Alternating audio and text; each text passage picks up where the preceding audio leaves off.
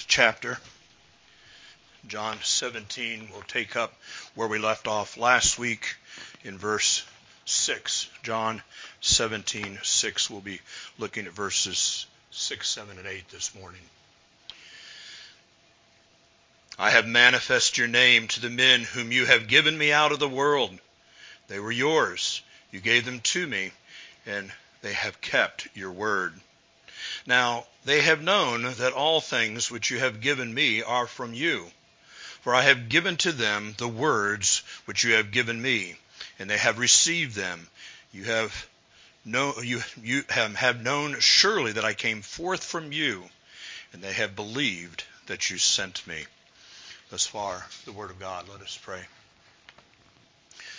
O Lord our God, as we continue in our worship before you, we ask that you would bless us as a people assembled to hear your word, a people in whom you have done a good work by the hearing of the word and the working of your Spirit, that we are a redeemed people, rescued out from under the bondage of sin. Indeed, we've been delivered from drinking the cup of your wrath, even to the dregs. For there is another who has taken that on himself, even the Lord Jesus Christ. Father, as we are assembled before you, we pray that you would give us eyes of faith to see Christ, that we would behold our Redeemer in the beauty of who he is, and the blessings that he ever blesses us with. Lord, grant by your Spirit that the word would not return unto you void. In Jesus' name, amen. You may be seated. Just remember, as we're looking at this prayer, we are given the privilege. God, by his appointment, the inspiration of the Holy Spirit, has given us the privilege of listening as Jesus prays to his Father. How intimate, how marvelous that we should be granted this privilege. And as all scriptures are God-breathed and are for our profit, surely this is, as we have insights granted us by what John has recorded as the Spirit moved him along. There are a number of Jesus' prayers recorded in the four Gospels, and they carry a mark of simplicity. They're not filled with sophistry. It is the wisdom of men and fancy language. They're clear, simple addresses unto God, and that's very instructive to us on how we should pray. We know that in the Sermon on the Mount, Jesus takes some time to correct the erroneous ways that men of his day prayed. But having said that, when we consider this prayer recorded in John 17, there's something different about it. It's not just that it's a longer prayer, or we could say a longest record of one of Jesus' prayers. When we encounter his prayers elsewhere, we should not assume that their sum total of their length was what was recorded. But here we have this longer prayer. And what's remarkable about it, it's who Jesus prays for. We noted when we begin John 17 that it follows the pattern of the high priest as he would prepare to go into the Holy of Holies on the Day of Atonement. He would prepare himself with great diligence, and then he would pray for himself. And then he prayed for his colleagues, we could say, his fellow priest who served in the temple. And then he would pray for the people as one who interceded on their behalf. And Jesus followed this pattern, although Jesus did not pray concerning his own sin, for he is sinless. He is the one who's come to be the sin bearer, and he does so sinless and undefiled, pure, spotless, as the Son of God. So what is it that Jesus prays for? We see that Jesus prays about glory. So we've already covered. He prays about the Father's glory and his glory, that glory that he had before the incarnation, that the Father would restore. That is to make it known, to take that which was hidden and manifest it before the eyes of men. And what's remarkable, you remember, it's through the cross that this glory of God in Christ Jesus is made known. It's one of those wonderful paradoxes that we find in the gospel.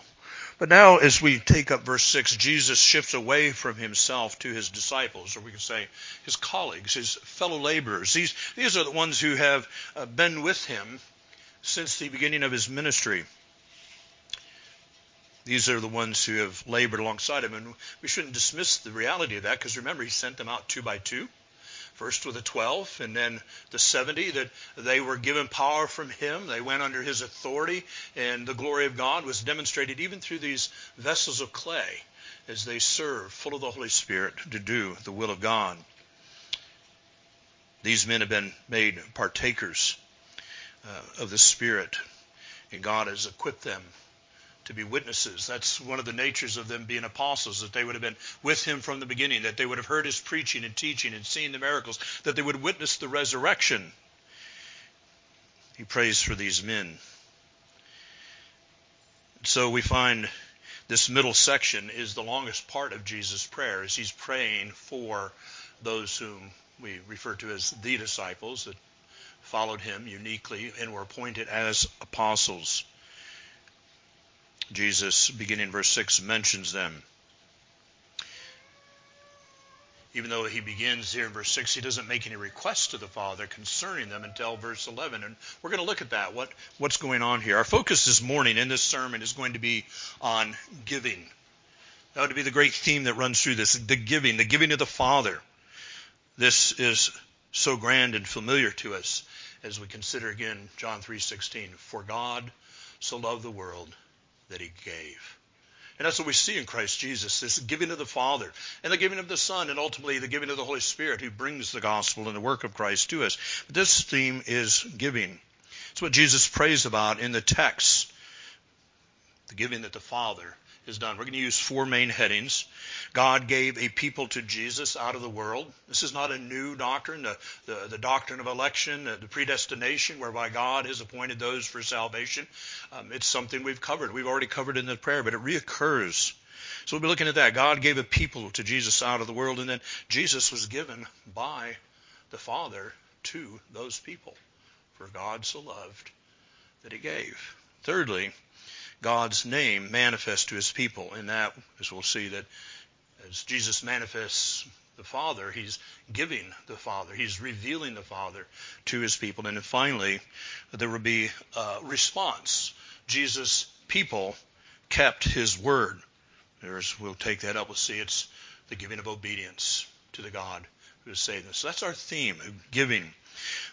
This passage calls to mind the words of James, Jesus' half-brother, the one who was the son of Mary and Joseph. James, who wrote the epistle near the end of the New Testament.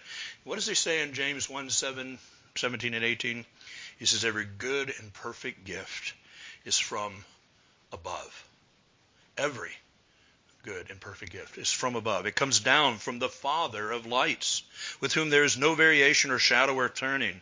Of his own will he brought us forth by the word of truth, that we might be a kind of firstfruits of his creatures. So this theme is one that is echoed throughout the New Testament, the giving of God to a people. We'll begin then with God gave a people to Jesus out of the world. Before Jesus begins to make intercession for the 11 disciples who have remained with him, there were 12, but we know Judas went out to his own end, but there's 11 who have remained with him, and he describes them to the Father. This is how he begins his prayer. He's describing these who have remained with him, declaring how it is that they became his people. And it's clear, as we've covered before, it was not according to the will of man, but it was according to the will of God. It was by the working of God that they became his people. So we notice it's these men, and in fact, all men, women, boys, and girls that are Jesus' people, they are the Father's gift to his only begotten Son. Do you belong to Jesus? It's according to the will of the Father. He gave you to his Son, each one by name. Think about this. Jesus has a people because the Father loves the Son. We consider that, as Jesus was saying, reveal my glory once more, that what Jesus undertook to do in the council of peace before the foundation of the world, that there were certain things he would do, that he would come to earth, that he would be incarnate, that he would walk amongst men, that he would live under the realities of sin, Adam's sin and the curse for that sin, and that he would ultimately become a sin bearer and go to the cross and die to pay the penalty for his people.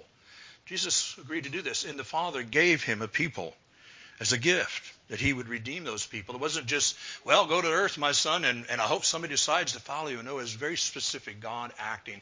He gave a people to his son, and the son paid the penalty for those people's sins. He purchased them with his blood, and the Holy Spirit brought that salvation to them. So we heard in verse 2.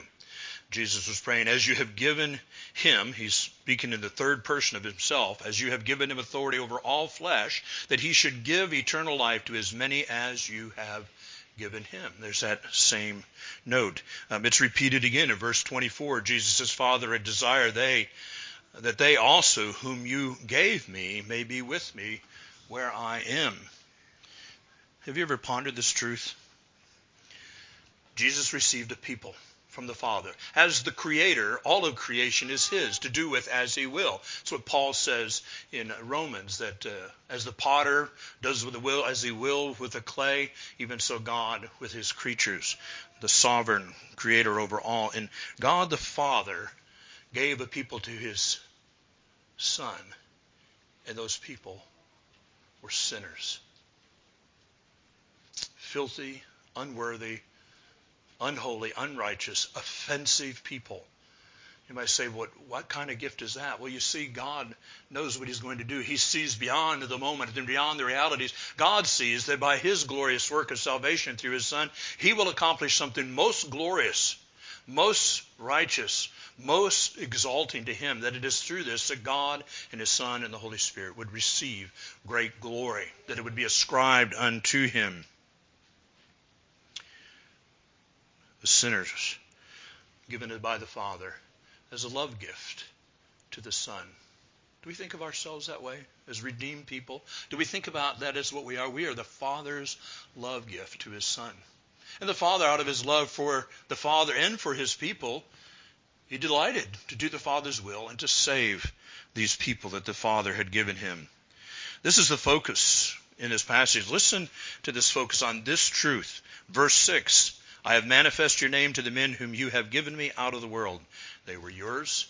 You gave them to me. Verse 9. I do not pray for the world, but for those you have given me. Verse 11. Keep through your name those whom you have given me. Verse 12. Those whom you gave me, I kept. We can't miss that, can we? This is God's doing. Again, we hear this, and John 3:16 reverberates in our memory that God so loved, and that is why he gave. Sinclair Ferguson suggests on this theme that we think of a young Christian man who is in love with a girl that he met, perhaps at college or something. He's been dating her. And so this Christian young man begins to pray to God about this young woman, and he does so by by describing her. He opens his prayer describing her. Lord, she's so beautiful. I love everything about her. She loves you, Lord. It is amazing me that you have brought us together. Lord, I pray. You see, before he begins to petition, he's recounting who this one is. Does this young man think that he needs to tell the Lord all these things? God knows all things. He already knows what this man thinks. No, he's simply in this prayer, praying this way, exposing his heart and telling God what this young lady means to him and why she's so important to him. Often we do the same thing when we pray for those whom we love. Perhaps your parents, as you pray for your children. Husbands, praying for your wives. Wives, praying for your children. To, before God, recount how precious these ones are to them, how much you love them. Indeed, we see this with Jesus. Jesus does the same thing. He tells the Father about those whom the Father has given to him, how precious they are to him. He celebrates the relationship that he has with them. Jesus is telling him how much he loves them. Can we hear that? Do we hear the expression of the God-man, the Son, in gratitude for what the Father has done in giving to him a people? In John 16:32, let us remember, Jesus, just before he begins this prayer, has warned these same 11 men that he is now speaking of. He warns them. He's mindful of their infirmities. He's mindful of their weakness. He's mindful that they are sinners. And he tells them that they're all going to scatter from him. In a matter of hours, they're going to run from the one who they have been dealt, who has dealt with them so graciously They will abandon him. And then before the next morning dawns, Peter will have denied him 3 times. And yet Jesus intentionally prays these words so that the disciples would hear him. He's told them this reality, and now he's praying of how delighted he is in them. This gift of the Father that he has given to them, to him. And Jesus refers to them as a gift. Let us remember who these men are. Often Jesus has had to say to them, "Oh, you of little faith. Have I been with you so long and yet," and whatever follows, "yet you have not known me," at one occasion. Yet what is it that moves Jesus so deeply? It's that these are the ones who his Father has given to him as a gift. The Father loves them, and he's loved them prior to the laying of the foundation of the earth. The Father loves his people so much that he gave them to his Son so that his Son would save them from their sin. This is marvelous. Jesus knows who they are. He knows where they came from. Even in his prayer, he says, "You gave them to me out of the world." They were amongst the mass of Adam's descendants. They were sinners, unworthy, unrighteous, undeserving, in the world without aid, without hope, would have perished in their sin under the wrath of God for all eternity, except that God so loved, and that he loved his Son, so he gave these people to his Son. Brothers and sisters, let us never lose sight of this reality. We're no better than these men. Sometimes they might say, well, they're a different category than we are, but they're not. They were wretched sinners as we are. We're unworthy, undeserving. But let us remember that we are the gift that the Father gave to his Son, and that the Father so loved us that he gave us to the Son, and that he gave his Son to us, as we're going to hear in just a moment. This is all God's doing. And when we sin, why do we go beat ourselves up in the corner? Why do we wallow in the misery of sin when we've been given a great Savior and a great salvation who is ready to forgive us? He's already paid the penalty for our sin. Our first response should be to run to the Father. So great is his love for us that he's given us to his Son, and he's given the Son to us. Just think how much briefer our seasons of sin would be. Would that we would be not like David when he's looking at Bathsheba and his servant said, "Is that not the wife of Uriah the Hittite?" That in that moment, that the love of God being given by God to the Son, that David would have fled to Christ and repented of the lustful look. But we run off and our sins are carried away because we lose sight of the realities. You see, God's electing grace is not cause for boasting in ourselves. It's cause for boasting in God, for what he has done, what he has predetermined, that all praise and glory should go unto our God.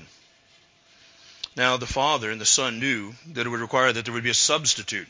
They knew that a spotless sacrifice would be necessary. Yes, that Jesus would have to die to save his people, these men, with all their faults. Jesus, as the man, Jesus of Nazareth, has walked with him 3 years. He knows what they are. And he knows what we are. And yet he was willing to die to save his people from the sin. The Father and the Son knew that in time they would have to send the Holy Spirit to bring new life to these dead sinners. It would be necessary for him who is the Holy Spirit to enter into our unholy beings, to bring the salvation that Christ secured on the cross. And yet we see the God the Father, God the Son, and God the Holy Spirit so loved that they gave. They each gave in their part to save a people for themselves. Do you meditate on these truths? Let me encourage you to meditate on these truths. That you would, when you have sinned, draw near to God and just marvel again. Even as Jesus begins by praying, remembering what the Father has given him and his delight in those who he has given him, that when we have sinned, that we would come and rejoice before God. God, I marvel that you so love me. I marvel that you gave your Son. I marvel that he bore my sins on the cross.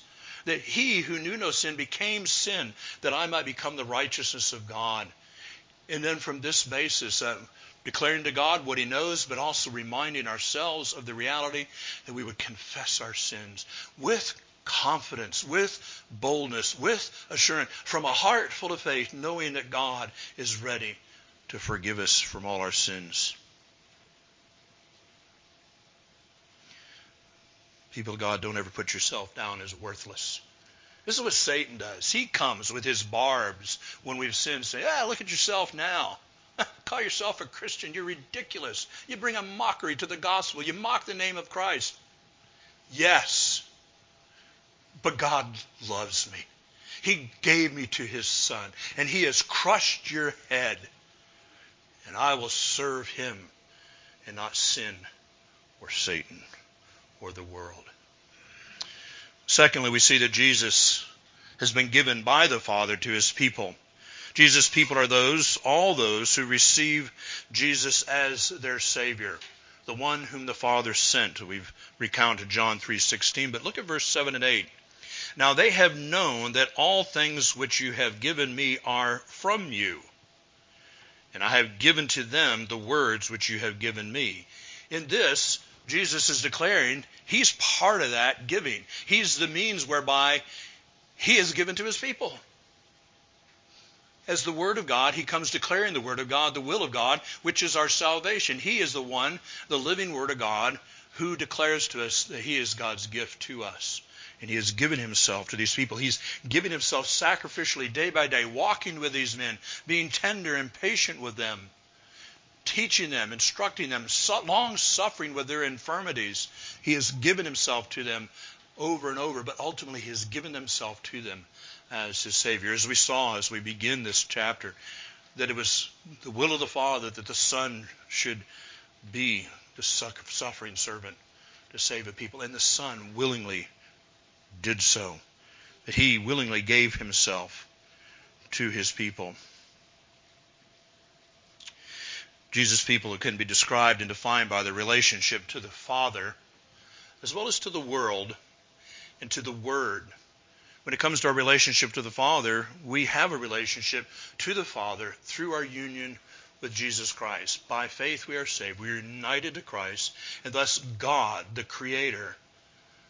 Think of that. God, the Creator, the Almighty God who spoke all things into existence out of nothing, becomes our Father. And the Holy Spirit teaches us to call on him Abba, Father, my Father.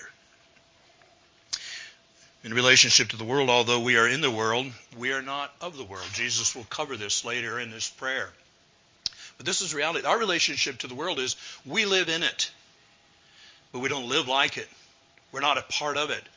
We once were in that kingdom of darkness, but God has rescued us out and brought us into a kingdom of light, into the kingdom of his dear Son. And our relationship to the world must be forevermore different. Yes, it's an area that we struggle with, is it not? It's where we find ourselves prone to sin. The world is going one way, and God has called us to walk another way. The world's on the broad path that leads to destruction. The Lord has appointed and called us, commanded us to walk on the straight and narrow path that leads to life. It's tough going. But we remember, we're going a different direction. We're not of that mass that is deceived and dead and following after unrighteousness. We belong to one who has delivered us. Our relationship to the world is different. But also the Word of God, our relationship to it, it is life. The Word of God has come to us, proclaiming Christ and him crucified, and we believe what God has spoken. We believe his Word, and we believe on the Lord Jesus Christ and are saved. The Word that once thundered with the law now is the comfort of God in Christ Jesus. It is our hope, our joy, our salvation. It is our delight that we would meditate on it. We're refreshed, blessed, fed, nourished, strengthened, washed, and renewed by the Word. That's our relationship. And the Word is Christ. We dwell in him. Well, there's at least one more way that Jesus' people can be described. Consider just briefly describe how we relate to the Father, to the world, and to the Word. But there's one more way. It's because they have received Jesus himself as he was given by the Father.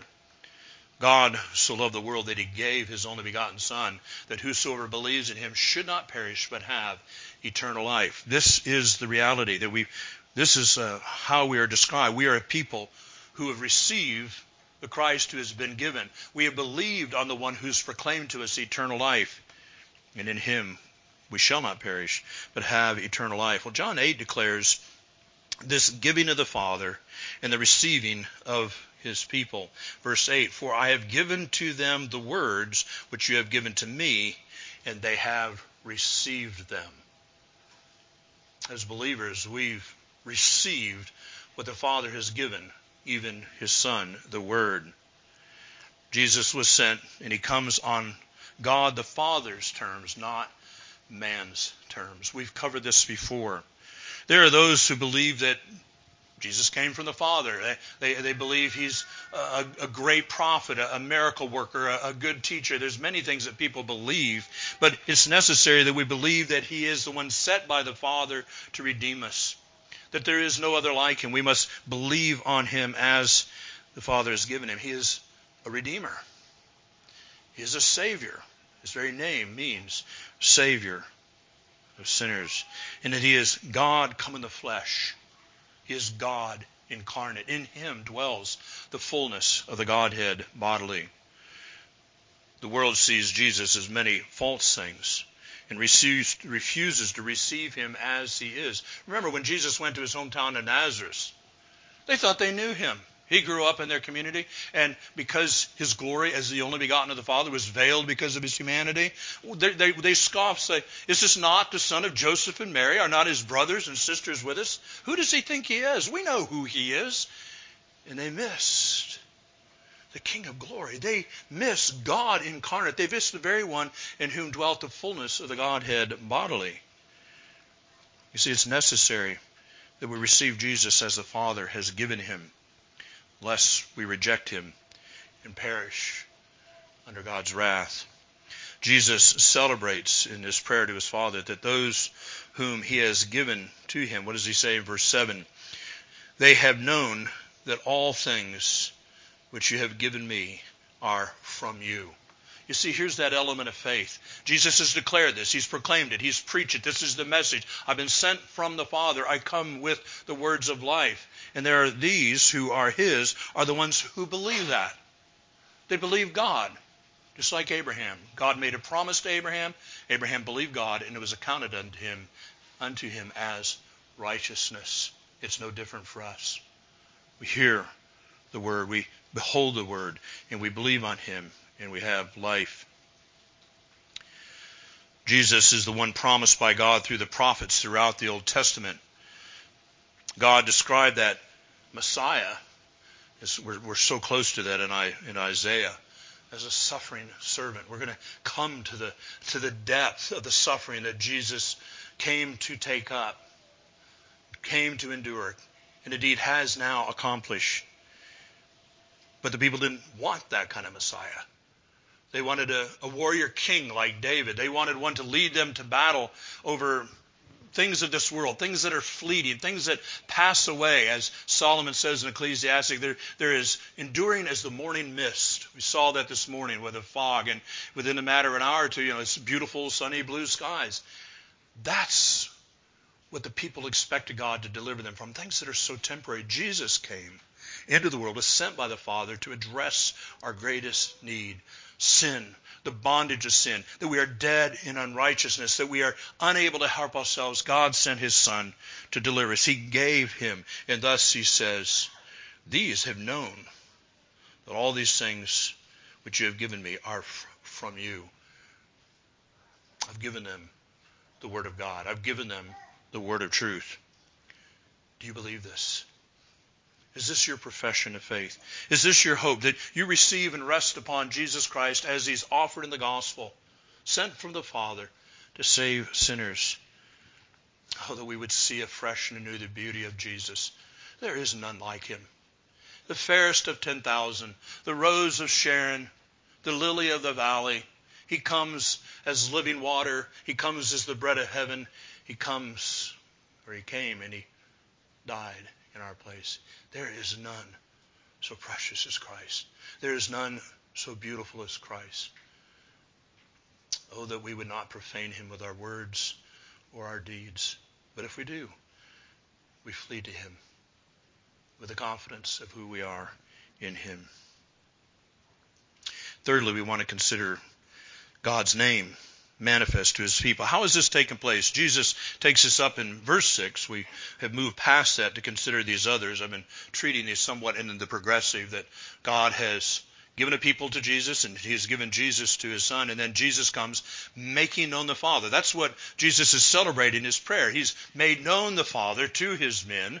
He's revealed in unfolding stages from that point onward to the Jews in Judea, Jerusalem, to Samaria, and then to the ends of the earth. He's making known the Father. He's manifesting the Father, that he would give the Father to the sons of Adam.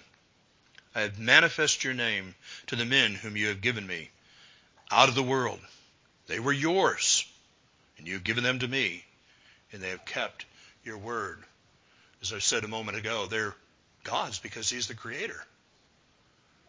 There's all kinds of people walking around and think that they live unto themselves. They live a life like they're God, and they determine their days. They end up being very frustrated and even suicidal at times because they don't submit to the reality that God is God and they are not.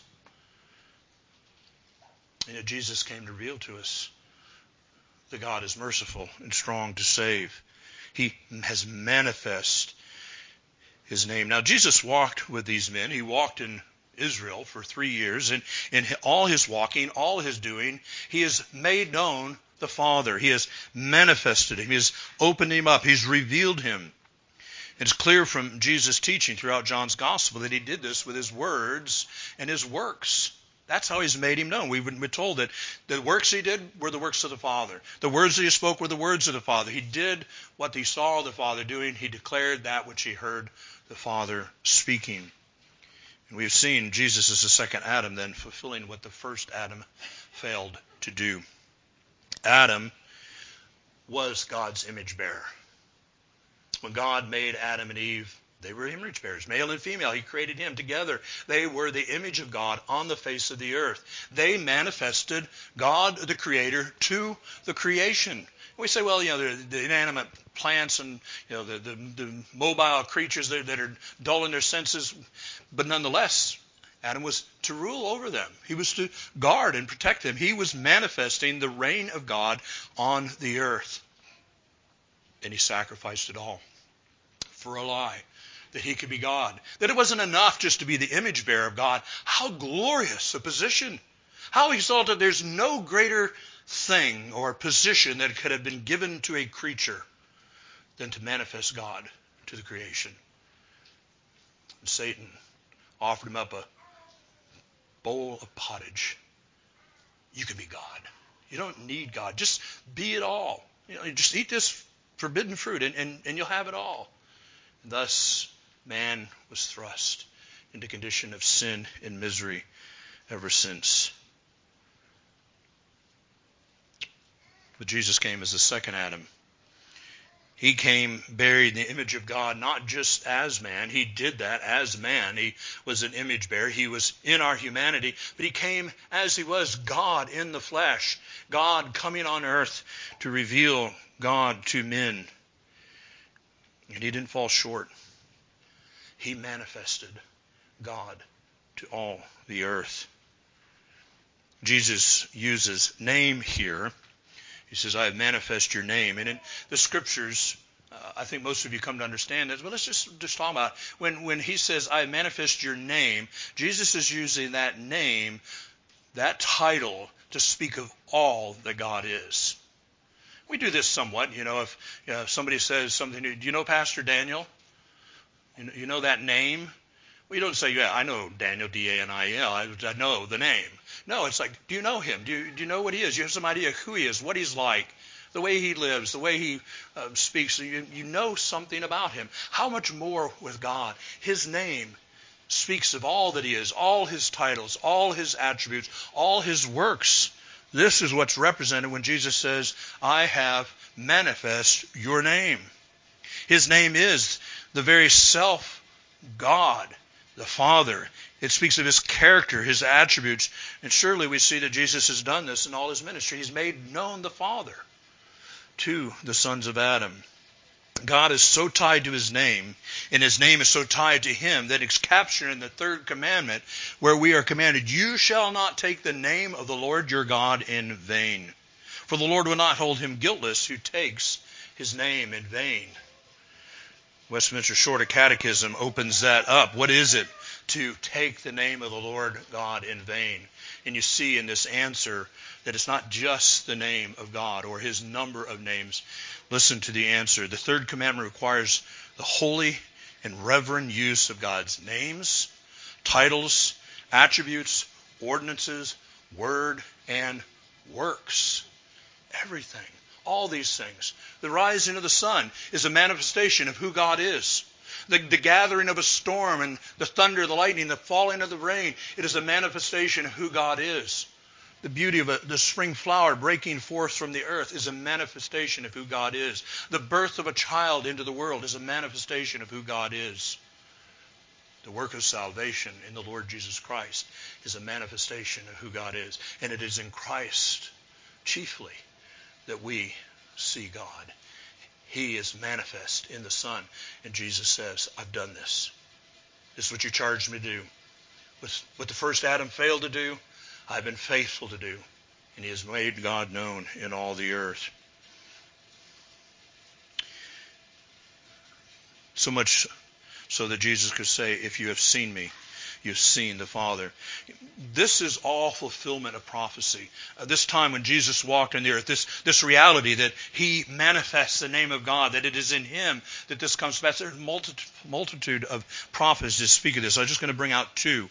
Psalm 22:22. We sing this from time to time.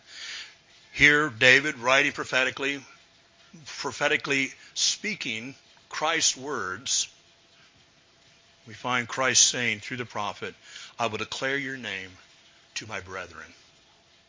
That's what Jesus is saying. I've done that.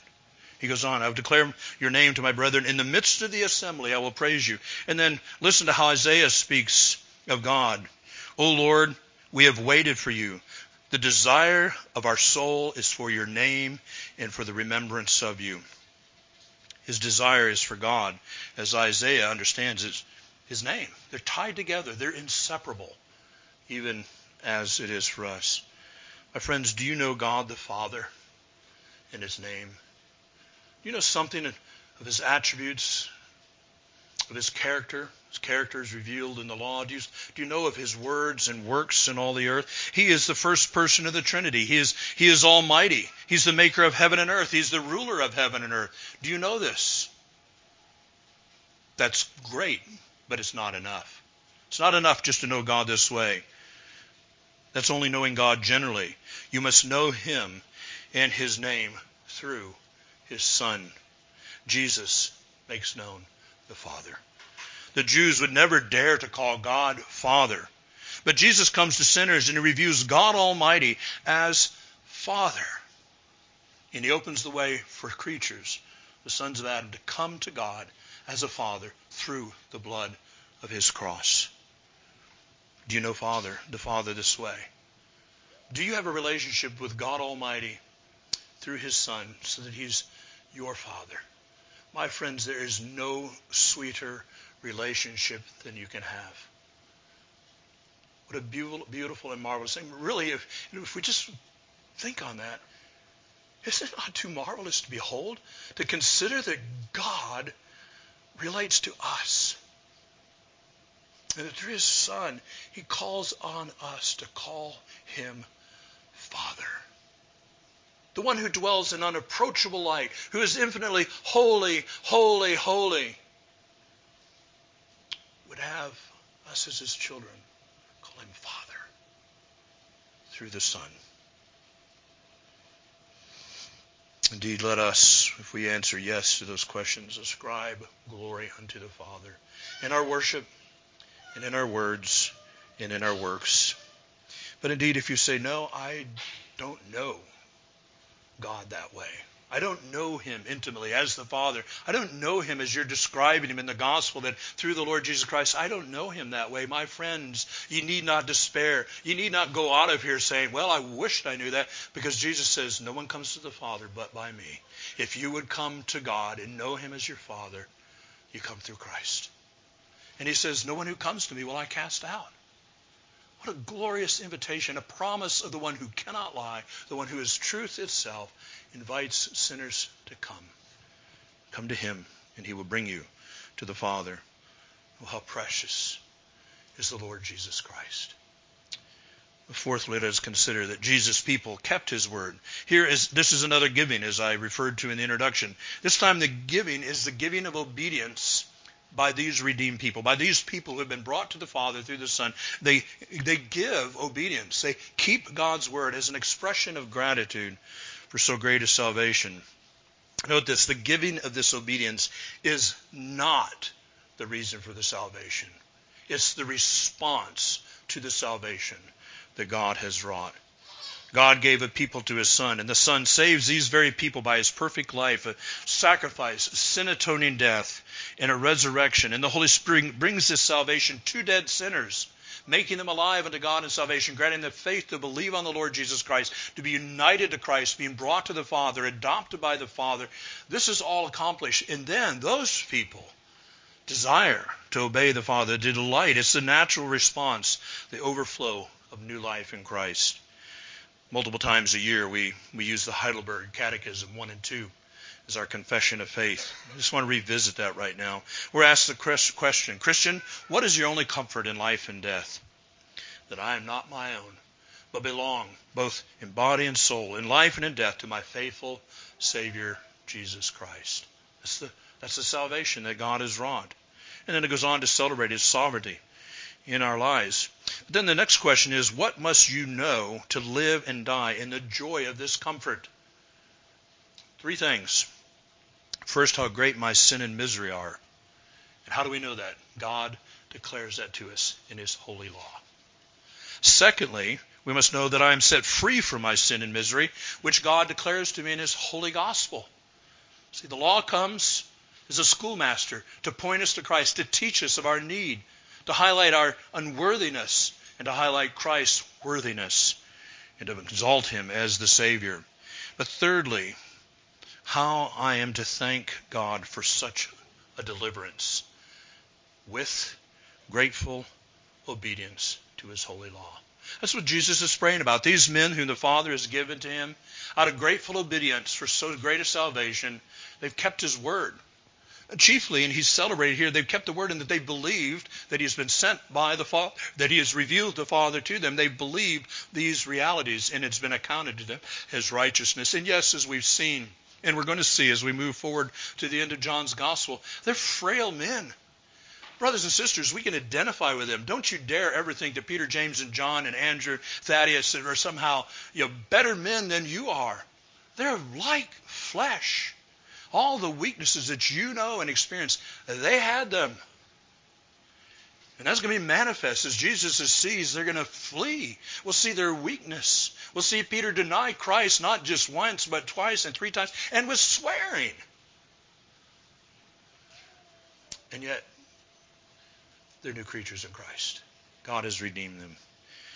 This morning, our focus has been on giving, the giving of the Father. We've seen that the Father gave a people to his Son, that he would save them. The Father gave his Son then to the people as their Savior, as the only Savior of sinners. And Jesus then manifests the name of God, that is, he gave sinners a view of the Father in his word and in his works and in himself. Finally, then what shall we render to our God for so great of salvation? My friends, if you're one of those who've been redeemed, what we render is ceaseless praise, but also obedience in Christ. Yes, day by day, week by week, month by month, we press on in our obedience. We stumble all along the way. And yet there's one thing that never changes. By faith in Christ, we are justified.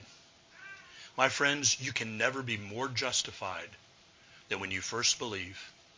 And as you live your life, you can never be more justified in eternity than you are in Christ when you first believe. But having been justified, God then begins to work in us sanctification, growth in holiness. That's where we live every day. But we must live that life with this ever in view. We have been given by the Father to his Son, and the Son has been given to us as our Redeemer, and he has given us so great a salvation. And he even gives us the grace and the strength to give obedience to him. So all praise, glory, and honor should be to God. Amen. Let us pray. O Lord our God, we marvel at these things. We bless your holy name, Father, for so great a Savior who has purchased so great a salvation, and that you have brought us into it. Father, it is our delight to call you Father, our Father, through the Lord Jesus Christ, the exalted one, intimately known unto us, revealed by the Son, who brings us to you, O God, that you are our Father and that we are your children. Father, we thank you that you are long-suffering, that you are tender with us. You know our frame. You know our weakness. You know that we're but jars of clay. As one has said, cracked pots. And yet you strive with us. You're long-suffering with your people. So great is your love for us. Lord, may our love be greater for you, and may it be manifest in our growing obedience. We pray in Jesus' name. Amen.